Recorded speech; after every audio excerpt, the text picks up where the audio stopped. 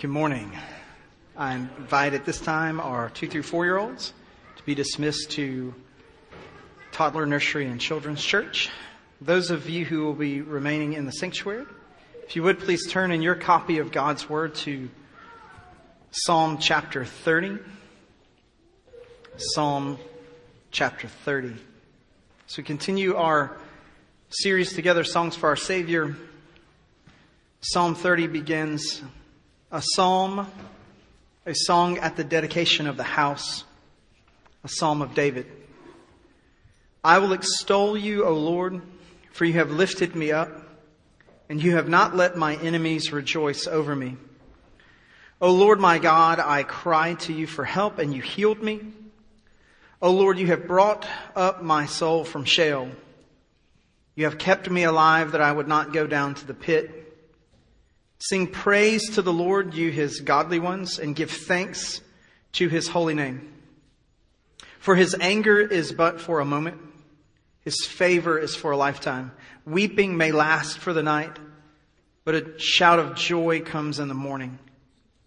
Now as for me, I said in my prosperity, I will never be moved.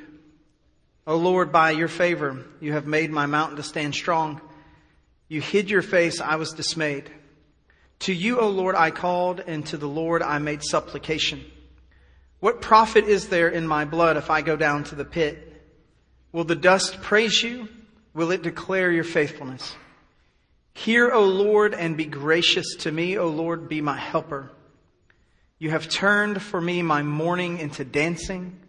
You have loosed my sackcloth and girded me with gladness, that my soul may sing praise to you and not be silent. O Lord my God, I will give thanks to you forever. Let's pray together. Father God, thank you for your word.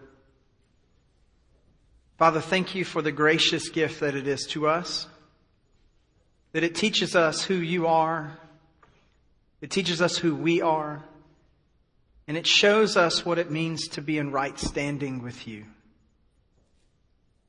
Father, may we learn a deep and valuable lesson from this psalm today as you use it to conform us to the image of your Son, Jesus.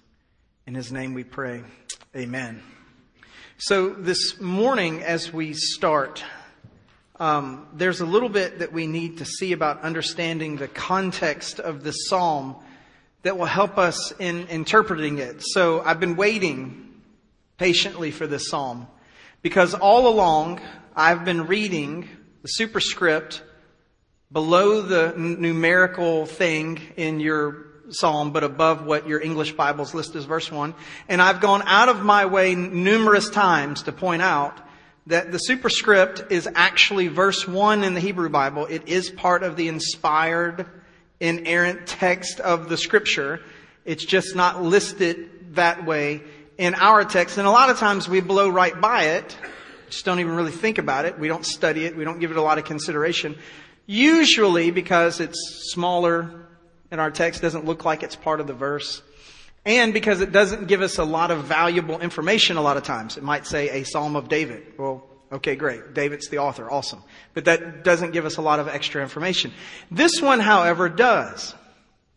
And it's important to understand what's happening here in the official first verse of the Hebrew text to understand what's going on in the rest of the psalm. And so a little bit about context. So it says here in the first verse, a psalm, a song at the dedication of the house, a psalm of David. So a song at the dedication of the house. This is historically a reference to the temple. Most people think. There are those who disagree with that, but most people think that. So what is the issue then? Well, the issue is that David wasn't alive to dedicate the temple. That's slightly problematic. So how do you work that out? How do you have David writing a psalm that most scholars, not all, most scholars take to be a psalm given at the dedication of the temple when David was not allowed by God to actually build and dedicate the temple? What do you do with that?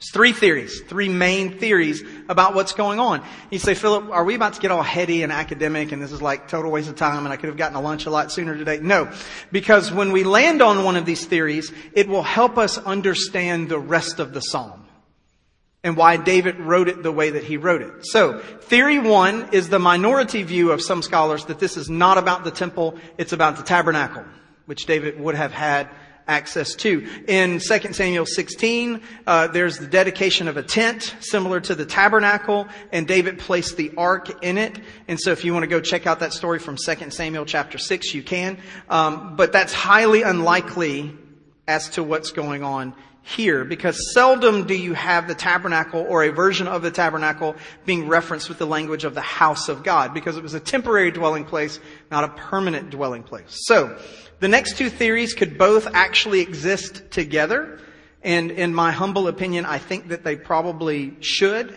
So the second theory is that this is David's dedication of the site for the temple, where the temple is going to be built, because he did do that before he died. He said this is where God's temple is going to be. And it's in the context after David's sin of numbering the people in 1 Chronicles chapters 21 and 22. So we're going to read chapter 21 in just a second because I think it's pertinent for our study of the psalm today. But essentially the story goes, David said, take a census of the people. God had told him not to really do that. So high priest has an argument with him. I don't think we should do that. He said, go do it anyway. So he goes and numbers the people, all of them except for a couple of the tribes, because he just thought it was awful that David was having him do this thing that God didn't want him to do in the first place. Because David violated the will of God, God comes to him and he basically says, hey, look, you're going to be punished for this. Here's 3 options. Wouldn't you love it? Now, I've never had God say, hey, look, you're getting in trouble for this, but here's some choices. You know, usually it's just the trouble. Like, I don't get options, you know. So he says, hey, here's some options of what the trouble's going to look like. David opts to fall into the merciful hands of God rather than to the hands of his enemies or other things. God brings a plague. The plague then subsides. A lot of people die. And then David repents. And then he says, we're going to build a house to the Lord at some point, and this is where it's going to be. And they dedicate that site. And then God informs him, no, you have too much blood on your hands. You can't build a temple. Your son's going to have to build a temple for you. So that's essentially how the story goes. So a lot of people think that this is the psalm that David declared when the song he sang when he dedicated the temple site, which moves us to the third theory. Some view that this is a liturgical designation used for later dedication services, particularly in Ezra and Nehemiah, when they would sing a song about dedicating the second temple after the first one had been torn down and the second one had been built up. I think this is the song David sang in 1 Chronicles when he acknowledged his sin and said this is the place where God's house will be, and then found out that he wasn't going to be able to build God's house. And I think in honor of that, when they built the second temple, they sang the song again in Ezra and Nehemiah's day. I think that that's probably what's going on. Why does this matter? I know you're curious. Because placing the psalm in a historical context gives us a greater insight into David's state of mind and his concerns while writing the psalm. So, I'm going to do something that we rarely do. If you would, flip back to 1 Chronicles, chapter 21. We're going to read this whole story. And I want you to hear this story with the words of the psalm that we just read. Now, just a few highlights from our psalm, and of course we'll walk through it, but just quick reminders. You didn't let my enemies rejoice over me. I cried to you for help and you helped me. You brought me up from Sheol. You wouldn't let me go down to the pit. Your anger was temporary, but your favor is forever. Weeping is for a night. Joy comes in the morning. Lord, you hid your face from me and it caused me to be dismayed. I cried out to you, what profit is there in my blood if I go down to the pit? You turned my mourning to dancing. My sackcloth became gladness. And so keep in mind, that's the psalm that we just read. The vibe is God was really sideways with me and I had to repent and God restored me to good favor. All right, so this is the psalm. 1 Chronicles chapter 21. Horrible way to start a story, by the way. Not because I'm disagreeing with the Bible, but man, I would just not want this to be said about my life ever. Then Satan stood up against Israel and moved David to number Israel. It's not a good start. Like, if you're wondering if this is going to be one of those good or bad stories in the Bible, totally a bad one. Like, first clue, Satan has motivated you to rebel against God.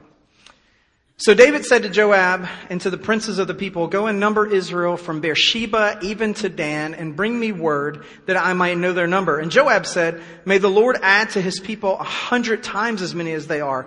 But my lord the king, are they not all my lord's servants? Why does the Lord seek this thing? Why should he be a cause of guilt to Israel?" Nevertheless, the king's word prevailed against Joab. Therefore, Joab departed and went throughout all of Israel and came to Jerusalem. And Joab gave the number of the census to all the people of David. To all of Israel there was 1.1 million men who drew the sword. In Judah there was 470,000 men who drew the sword. But he did not number Levi and Benjamin among them, for the king's command was abhorrent to Joab. And God was displeased with this thing, and he struck Israel. David said to God, "I have sinned greatly in that I have done this thing. But now please take away the iniquity of your servant, for I have done very foolishly." And the Lord spoke to Gad, David's seer, saying, "Go and speak to David, saying, 'Thus says the Lord, I offer you 3 things. Choose for yourself one of them, which I will do to you.' So Gad came to David and said to him, 'Thus says the Lord, take for yourself either 3 years of famine, 3 months to be swept away before your foes, while the sword of your enemy overtakes you, or 3 days of the sword of the Lord, even pestilence in the land, and the angel of the Lord destroying throughout all the territory of Israel. Now therefore consider and answer, and I shall return to him who sent me.' And David said to Gad, 'I am in great distress, but please let me fall into the hand of the Lord, for his mercies are very great. But do not let me fall into the hand of man.'" Now, if we had time and we were in 1 Chronicles and not the Psalms, we could spend about 2 months on that one verse. About how merciful God's hands are compared to the hands of men. So the Lord sent pestilence on Israel, and 70,000 men of Israel died. And God sent an angel to Jerusalem to destroy it. But as he was about to destroy it, the Lord saw and was sorry over the calamity and said to the destroying angel, "It is enough. Now relax your hand." And the angel of the Lord was standing by the threshing floor of Ornan the Jebusite. Then David lifted up his eyes and saw the angel of the Lord standing between earth and heaven with his drawn sword and his hand stretched out over Jerusalem. And then David and the elders, covered with sackcloth, fell on their faces. And David said to God, "Is it not I who commanded to count the people? Indeed, I am the one who has sinned and done very wickedly. But these sheep, what have they done? O Lord my God, please let your hand be against me and my father's household, but not against your people, that they should be plagued." And then the angel of the Lord commanded Gad to say to David that David should go and build an altar to the Lord on the threshing floor of Ornan the Jebusite. So David went up at the word of Gad when he spoke in the name of the Lord. Now Ornan turned back and saw the angel, and his 4 sons who were with him hid themselves, and Ornan was threshing wheat. And as David came to Ornan, Ornan looked and saw David and went out from the threshing floor and prostrated himself before David with his face to the ground. Then David said to Ornan, "Give me the site of this threshing floor, that I may build on it an altar to the Lord. For the full price you shall give it to me, that the plague may be restrained from the people." And Ornan said to David, "Take it for yourself, and let my lord the king do what is good in his sight. See, I will give the oxen for the burnt offerings, and for the threshing sledges for wood, and the wheat for the grain offering. I will give it all." But David said to Ornan, "No, but I shall surely buy it for the full price. For I will not take what is yours for the Lord, or offer a burnt offering which costs me nothing." By the way, if we had time and we were in 1 Chronicles as our sermon, and verse 24, we could have a field day talking about Jesus not taking anything for free, but paying the ultimate price to be the one who was the actual burnt offering before the Lord. So David gave Ornan 600 shekels of gold by weight for the site. And then David built an altar to the Lord there and offered burnt offerings and peace offerings. And he called to the Lord, and he answered him with fire from heaven on the altar of the burnt offering. One other time that has happened. On the Day of Atonement, the very first one, when they offered a sacrifice for the sins of the people at the dedication of the tabernacle in the time of Moses. And then the Lord commanded the angel, and he put his sword back in its sheath. And at that time, when David saw that the Lord had answered him on the threshing floor of Ornan and the Jebusite, he offered sacrifice there. For the tabernacle of the Lord, which Moses had made in the wilderness, and the altar of the burnt offering were in the high place of Gibeon at that time. But David could not go before it to inquire of the Lord, for he was terrified by the sword of the angel of the Lord. And then, if you were to continue, they begin then talking about making the site in Jerusalem the site of the temple, the house of the Lord. Now, we turn back to our psalm. Why is this important? Why does this matter? Why is context key? Why is it valuable for us to understand a little bit of the background of this song? Because this is a song of repentance. Let's walk through keeping what we just heard from 1 Chronicles chapter 21 in mind. My enemies did not rejoice over me. Why not? Because he asked to fall into God's hands instead of man's hands. His human enemies did not have victory over him. God made that an option. Hey, for 3 months, these guys can come against you with a sword. They can push you back and you can be devoured before your enemies for a certain period of time. And David said, I'd rather fall in the hands of God than the hands of man. And so as he begins singing the song, he says, my enemies did not rejoice over me. God was kind. If you want to reference back, for those of you who don't have it memorized yet from the one time that we read it, 1 Chronicles 21, 12, and 13 is where David points that out. He then says here in our psalm, I cried for help and you healed me. There was a great pestilence and a plague upon the people. They were literally sick. This is, in this case, not one of those metaphorical healings where it's kind of I was sick with my sin and God made me whole from my... No, the people were sick. 70,000 of them had died from this plague that had come down on them because of David's sin. And he called out to God and the pestilence stopped.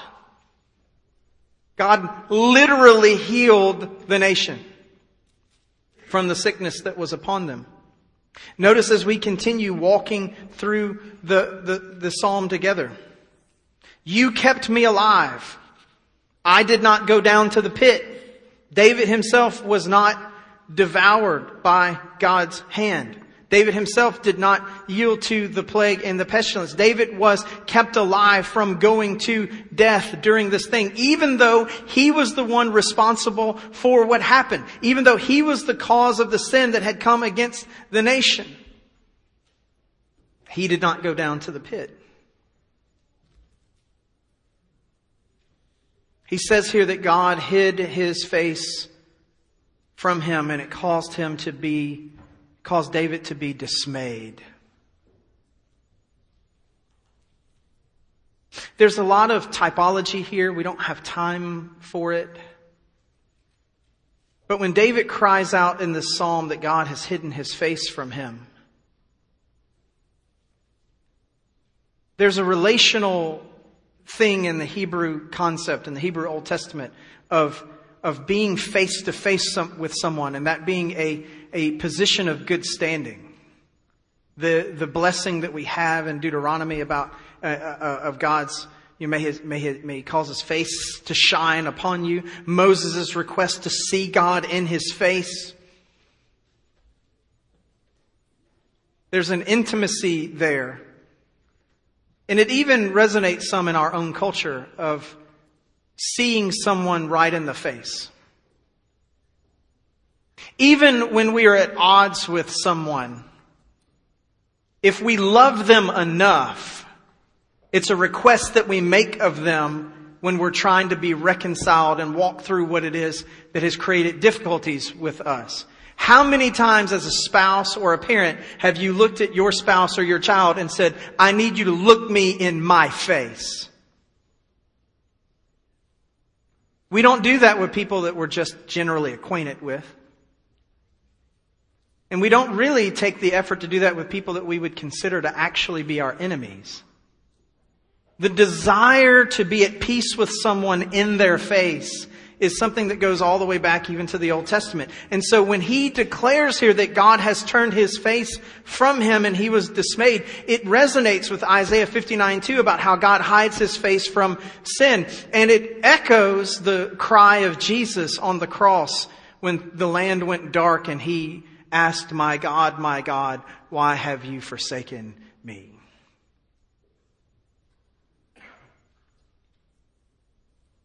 And then David asked a profound question. Who will praise you if I go down to the pit?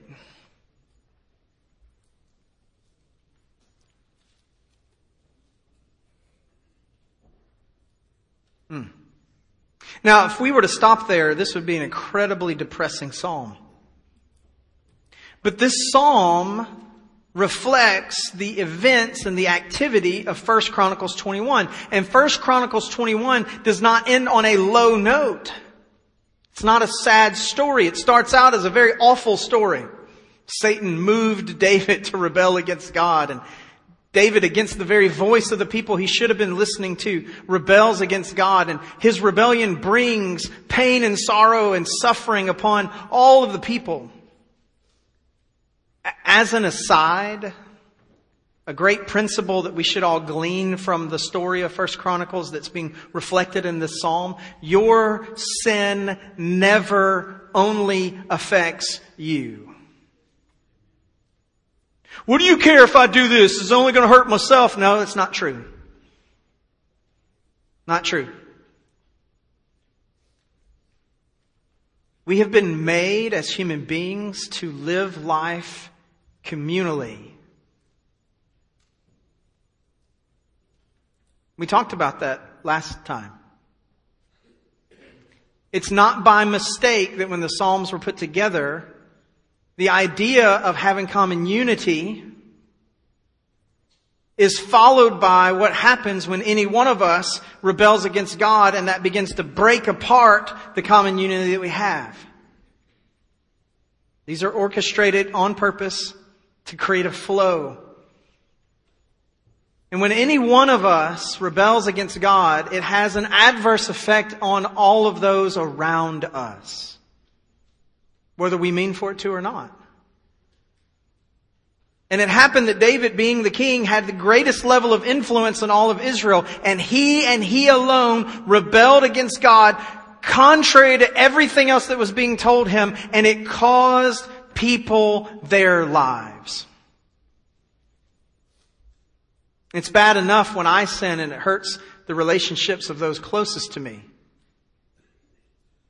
But when someone reaches a level of power and prestige and authority and influence that their sin may then cost the lives of other people, it's even more pronounced when they rebel against the things of God.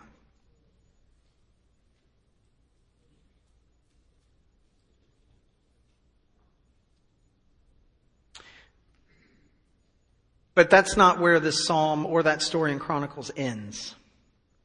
Friends, this psalm, just like that story from Chronicles, is a hope-filled song of praise. Very quickly, and you can scan through the psalm and see it, but very quickly, I want you to see the positive things that David announces. I cried to you for help. I was in distress. I was in dismay. I was in sorrow. I was in pain. I was in suffering. But you healed me. There's a lot of hope there. Easy yes or no quiz. Everybody hopefully will get a gold star for this. Did David die from the plague? No. Should he have? Oh yeah. But he didn't. He didn't. Could have, should have God slain all the 1.6 million people who were soldiers? Yeah, should have. Could have. It's only 70,000. Drop in the bucket compared to the number that it could have, should have been. I cried out to you for help and you healed me. And that's hope-filled. You kept me alive. Verse 3. You brought my soul up from Sheol. You kept me alive so that I would not go down to the pit. Man, that's hope-filled. Should David have gone down to the pit? Absolutely. Should you? Should I? Of course. But you have kept me alive. Not only hope-filled, grace-filled. Notice what he says. That God's favor is for a lifetime. Friends, if you are in covenant relationship with God, if you are one of those that He has called out to Himself, if you are one of those that He has redeemed, if you are one of those that He has set free, if you are one of those that He has marked with His name, look at what it says. His anger is for a moment, but His favor is for a lifetime. God will not forget or turn His back on the promises He has made His people through His Son Jesus Christ and has secured as a down payment through the presence of the Holy Spirit. He just won't. Amen. Hallelujah. Praise the Lord. And David, in the middle of this, all of these men dying in the middle of this war from his own sin and rebellion, from his own pride and his own lack of faithfulness. He understands that God's anger is only temporary with those people. His favor is on them for a lifetime. Weeping may last for the night, but a shout of joy comes in the morning. And by the way, if we had, again, so much going on between 1 Chronicles 21 and this Psalm and the whole rest of the Bible. If we had time, we would connect this to the almost parallel verse that is in the book of Revelation that says almost this exact same thing. And it's in reference to standing before the Lord of glory, Jesus Christ Himself. For my deeply rooted Baptist friends, I apologize, but He has turned my mourning into dancing. Maybe holy swaying for some of you. You meet everybody where they are. You know, the last thing that you do when you're mourning is dance. Those two don't go together. That doesn't work. There's something very wrong about that. If you're dancing at a funeral, I want to know the relationship background. There's a story to be told there. Dancing is saved for celebration. When David overthrew Goliath, they began playing the instruments and they began celebrating and dancing. And they began singing songs of victory. That's what they did. When they lost battles, and there were times where they lost battles, when God's judgment came down in various places, there's no songs of victory. There's no celebration. You take my mourning, my grieving, my sorrow, my brokenness, and you turn it into a celebration of victory. That's what God does.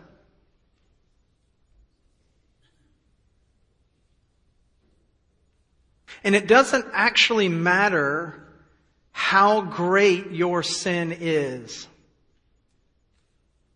God's grace is greater.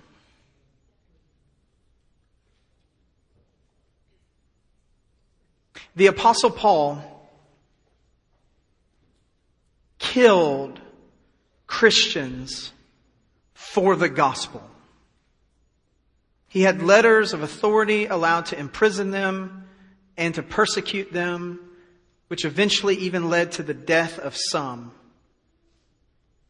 His sin was great. And now we know him as the apostle to the Gentiles. Let me scan the room. Yeah, that's us. And if we were to trace ourselves back far enough in our heritage, most all of us in the room were affected by Paul's missionary work and his writings to the church after God displayed a gracious salvation to him. Paul's sin was great. His mourning should have been great, but it was turned to dancing, celebration, and victory. You've taken my sackcloth parallel here in the text and instead have girded me with gladness. Sackcloth into gladness. That's a picture of repentance, pain, and sorrow being swapped out for joy and delight. And what is David's response to all of this? This story, can you imagine? He's the king. He's been set apart. He's gone through all of the things that he's gone through, and he's reaching this later place in life. And he's seeing the great work of God in his life, and he's seeing the great power of God's forgiveness in his life at those other times that he's fallen. And now, in a moment of pride and ego, he steps outside of what God has made it clear to him that he should be about. And it costs the lives of tens of thousands of men who have waged war under his command as their king. And he repents. And he calls out to God for forgiveness. And God compassionately forgives him. And God heals him and the nation. And God delivers them from the plague and the pestilence. And David acknowledges this great transformation, this great mercy that God has given him. What is his response? My soul may sing praise to you and not be silent. I will give thanks to you forever.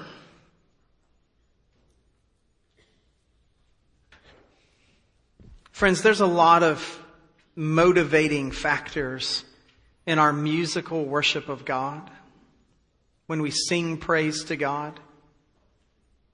Maybe God has blessed us with something and He's been kind to us and He's delivered us from a difficult circumstance, and there's some temporal things that tap into the emotional self and that might feed I just want to sing praises to God. But friend, hear me this morning.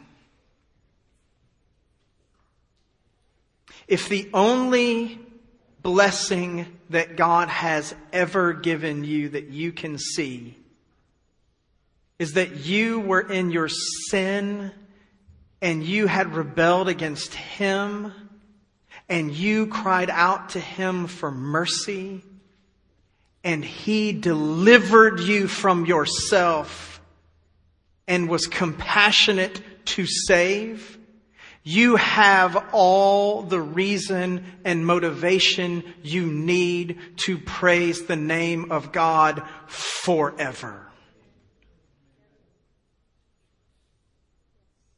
Because anything else that God does for you is just kind of like the cherry on top of the sundae. The extra benefit, the extra blessing, the extra kindness of the Lord. Because all of us deserve to go down to the pit. All of us deserve to have God's face hidden from us. All of us have all of these things that David talks about in the Psalm that are so negative, that dismayed him and overwhelmed him and frustrated him and caused him to despair. None of us deserves the grace of God that delivers us from those things. None of us. So friends, this is a song of praise. As the title says, Jesus, our song of praise. Why? Because every one of us needs to sing a song of repentance to the Lord. This is what I did.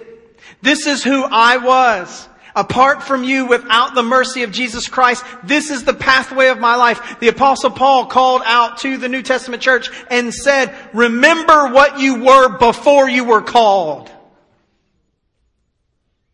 David is having a recollection of his life apart from the grace of God, and he is dismayed. But God, being rich in mercy, He did not cast David off. He did not throw him in the pit. He did not abandon him to his sin, but instead forgave him. Drew him closer to himself and compassionately healed him from his sin. Friends, this is a magnificent song of praise. Why? Because our God is a magnificent, saving God. How great is my song? Hopefully as great as the deliverance behind my song. He was broken. He was sinful. He was rebellious. He was unfaithful. And God could have been perfectly just to condemn him. And yet He delivered him instead. And so what did David do? He offered a sacrifice. He purchased a site. He said, I won't take this for nothing, but I will make this sure that this is at the full cost. This will all be from me. I will not take a handout from anyone else. I can't get to the place where the tabernacle is, the temporary dwelling place of God. And so instead, I will make a sacrifice here. By the way, was David the priest? No. Should he have made a sacrifice? No. Should he have called the priest to make a sacrifice? Yes. And so what did David do in this moment? The writing of the psalm and the story that's fulfilled in 1 Chronicles 21 and 22. The king prophesied about a work a priest would do at that place one day that would forgive and draw us out of the glorious wretchedness of our sin and demonstrate the magnificent grace of God. Jesus is our song of praise.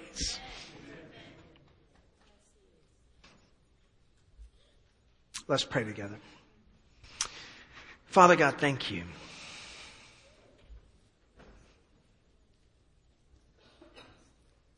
Thank you that in all of this, the story in Chronicles, the psalm that David writes, the establishment of the site of the temple, the sacrifice that was made, the deliverance that was had, in all of this, we see clearly the glory of Jesus.